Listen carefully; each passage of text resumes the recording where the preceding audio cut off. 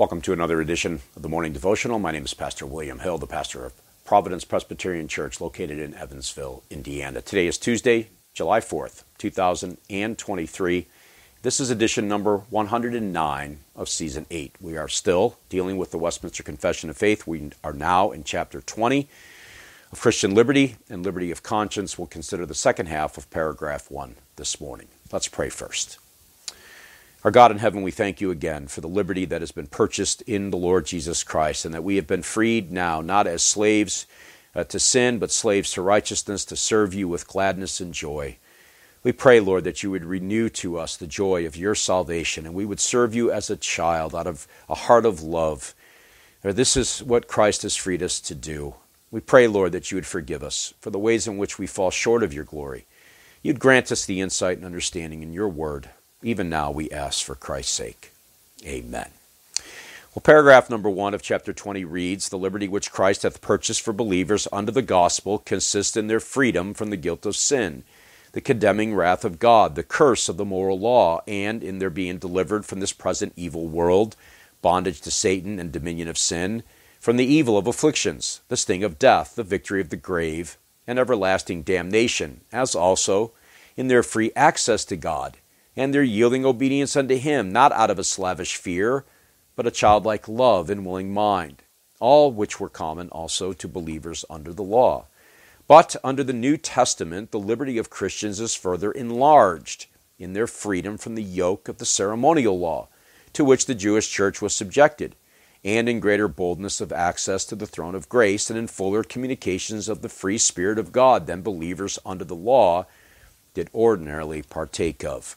And so now we come to matters particular to the New Testament era, to that time post the cross, that which Christ has purchased, both as those believers under the law did experience and were common to them, but now, as the confession states it, that second half, beginning with that contrast, but under the New Testament, the liberty of Christians is further enlarged. And so the question becomes, in what manner, or in what sense are these things that were common to the believers in the Old Testament, how are they enlarged for us in the age of the gospel?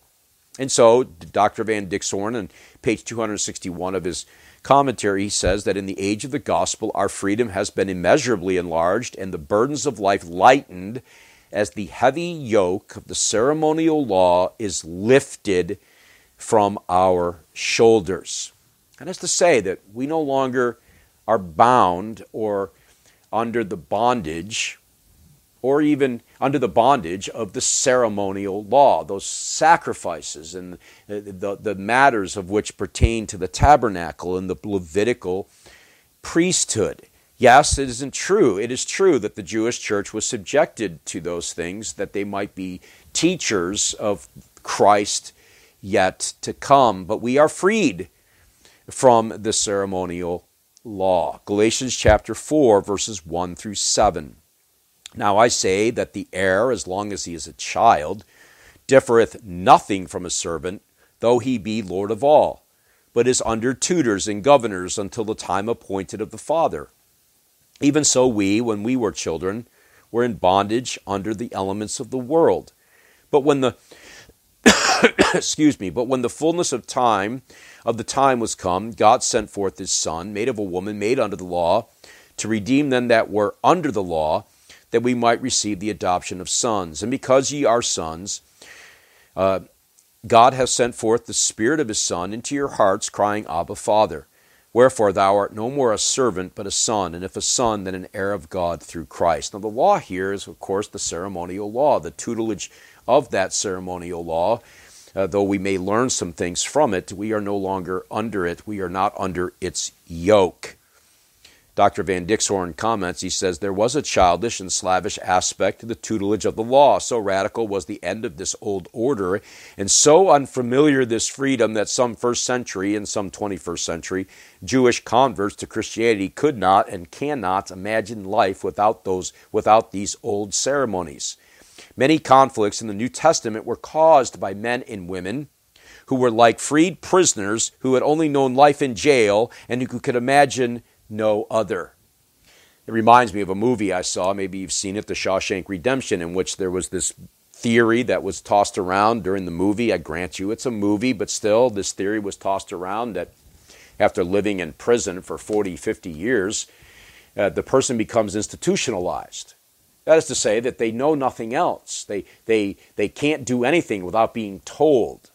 They can't go to the bathroom without being told. They can't eat without being told. They don't know how to function as a free person.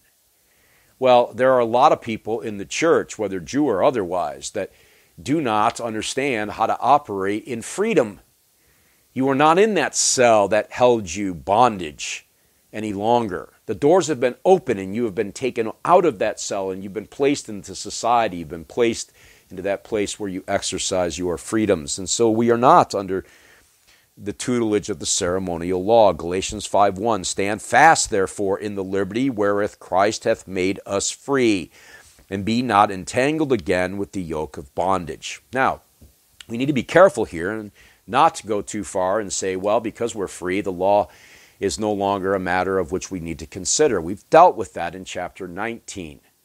But the yoke and bondage of it no longer belongs to us. As we saw yesterday, we serve our Father in heaven with a childlike love and delight and joy because he has freed us through the work of the Lord Jesus Christ.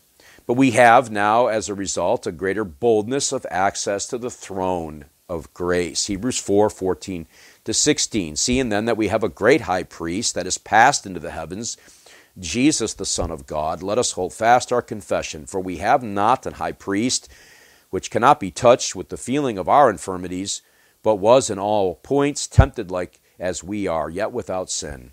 Let us therefore come boldly unto the throne of grace, that we may obtain mercy and find grace to help in time of need. In the days of old, this was not something that they had access to, but through the work of Christ and the purchase of redemption, that veil that separated the holy place from the most holy place has been torn. And now we have divine access now into the very throne room of God, the priesthood of all believers. That freedom has been granted to us, that we can go in there day and night, whatever it may be, and we can worship and honor and pray and plead with the God of heaven as adopted children.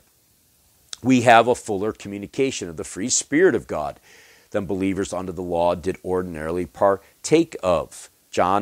Acts chapter 2 and verse 17 and 18, and it shall come to pass in the last days, saith God, I will pour out of my Spirit upon all flesh, and your sons and your daughters shall prophesy, and your young men shall see visions, and your old men shall dream dreams.